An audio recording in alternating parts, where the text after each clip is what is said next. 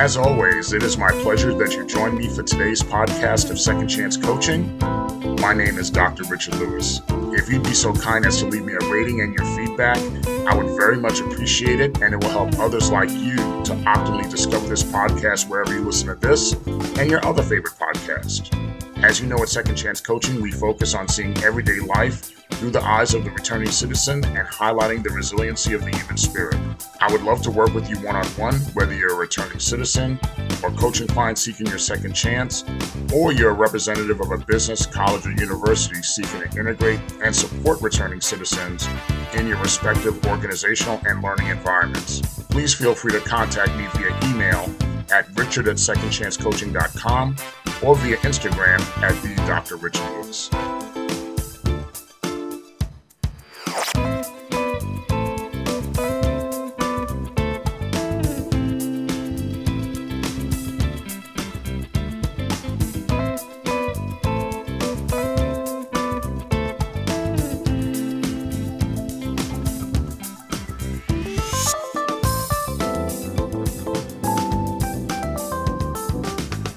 Greetings, everyone, and welcome to Second Chance Coaching. Today is our Season 3 finale, and as always, I would like to welcome back all of our domestic and international listeners who are members of our Second Chance family to the podcast. Before we get started, a few weeks ago, my sister was telling me how she was missing the podcast during our prolonged mid-season break. And my sister always showing love, and she's certainly an accountability partner to me. So she's one of the handful of folks who could always have the quote-unquote keep it real conversation with me. Now, I knew I had to push out some new podcast episodes during the break, but I had told my sister, you're probably the only one who truly missed the podcast. She was telling me that she missed me putting out new episodes, and I was like, you're probably the only one who missed the podcast. Now, I didn't say that to put myself down or be self-deprecating, but I was sharing with her that people have so many different entertainment options that this podcast probably wouldn't really be missed. Now, of course, I'm glad I didn't bet her any money on that. Now, guess who was wrong? Of course, me. I've gotten emails, direct messages, text messages from so many of you, from so many numerous folks who was glad to have Second Chance Coaching come back on the air in the podcast land. And that made me feel so good. So thank you so much. So thanks, little sister. You were certainly right, and I was wrong. With all that said, getting back to our greetings, I'd also love to welcome all first-time listeners to the Second Chance family. We welcome you with open arms and love, and look forward to you staying on with us in this Second Chance journey. When I was thinking of what topic to discuss in today's season finale, I was thinking about that there's so much going on right now. It's a midterm election year. There are mass shootings, unfortunately, plaguing the United States right now. There's debates over firearms. Those things are just becoming much more commonplace, unfortunately. And the impact of recent U.S. Supreme Court decisions has been impacting all of us across the country, and as well as us keeping attention on the war in Ukraine. All of these topics and many more are so very important, and they deserve our coverage and our attention. However, I always get concerned when subjects regarding reentry take a back seat, especially when the narrative of public safety comes back up. And that's certainly been a topic that's come up in recent special elections and even this midterm election coming up. Now, when this conversation occurs, some folks may think that public safety concerns and reentry are separate, and really those two separate subjects are looking to achieve different objectives. But however, I like to really share and chime in and say what some people fail to realize, that successful reentry really creates the optimization of public safety. Because here, follow me for a second on this. If reentry is done successfully, that really supports public safety. And then one would say, why is that? Because successful reentry means that we have a lower recidivism rate, which we know that, there's not going to be reoffending going on in the community. And that's going to mean a safer community for us all. And that indeed promotes public safety. Now, as we look back and we got into the summer of 2020 and the high profile cases of George Floyd and Breonna Taylor, just to name a few, brought many in communities across the United States to call and to cry out for the quote unquote defunding of the police.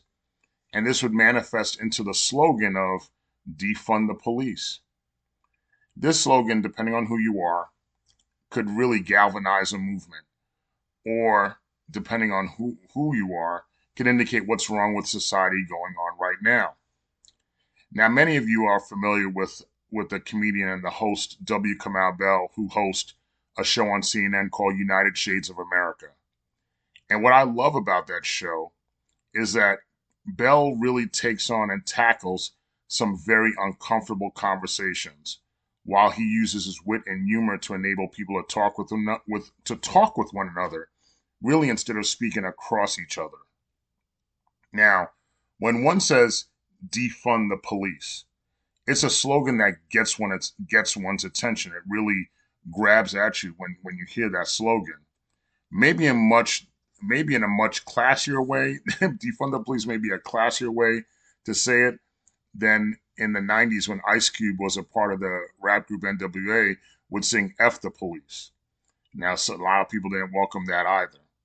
Now, the frustration of communities across the United States might say defund the police, but from my standpoint, I think they're really saying to refund the community.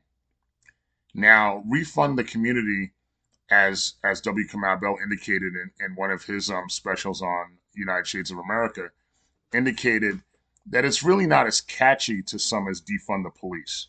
And it certainly doesn't get your attention as the phrase defund the police does. But it can bring us closer to coming to a solution when you say refund the community. Now, when I see some police officers behaving badly against members of the community, I realize first that one or even a handful of police officers absolutely do not represent the many police officers that I know, that I went to school with, grew up with, have worked with, who are just simply an outstanding group of people who serve the community with honor, and I would definitely feel comfortable with my life in their hands. Those great officers do not represent the few who have done wrong. And through these needs for improvement, we see how we should and could have more innovative ways to handle public safety. These officers could help, really show us a way how to help and hand in hand with the community to make that happen. Now, when it comes to the community, taxes are collected and then allocated by our public servants, which shows what we prioritize. Because when we're taxed and our public servants reallocate that money, it does show what we prioritize, what we vote for them to do. And it's based on what we spend and what's allocated. Now, nationally, the average municipal budget spends 25.5 to 44% on policing. And these budgets continue to grow, while, for example, budgets for schools continues to shrink and to get smaller and smaller. So if you really break it down in comparison, in many municipalities around the country, for every dollar that's spent on policing, only 55 cents is spent on our schools. And that number is shrinking as well. Now, once again, I'm not saying that police do not have challenging jobs. They absolutely do.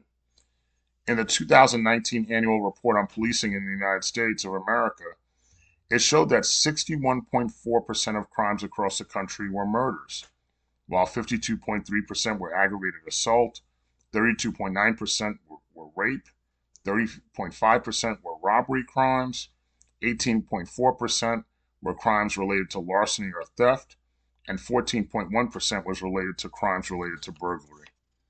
And on top of all these crimes that our police have to deal with, we now ask our police officers to address homelessness, substance abuse, mental health, and school safety. Now, rhetorically speaking, is that fair to the police? Rhetorically speaking, is this fair to the community? Once again, I'm not saying to defund the police, but let's refund the community. Let's send money to people who are qualified to directly address issues such as homelessness, and mental health.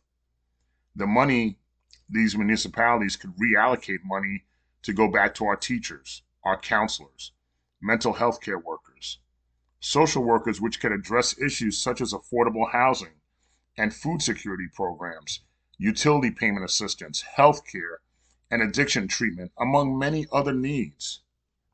When the community calls out for these needs and says to remove funds from one agency to another or to others, I truly believe in anger, it could be said to completely defund an agency when people say things like defund the police. But I do not believe it is designed to eliminate the police, or certainly the language should be modified to make sure that we're not talking about eliminating one agency at the cost of another.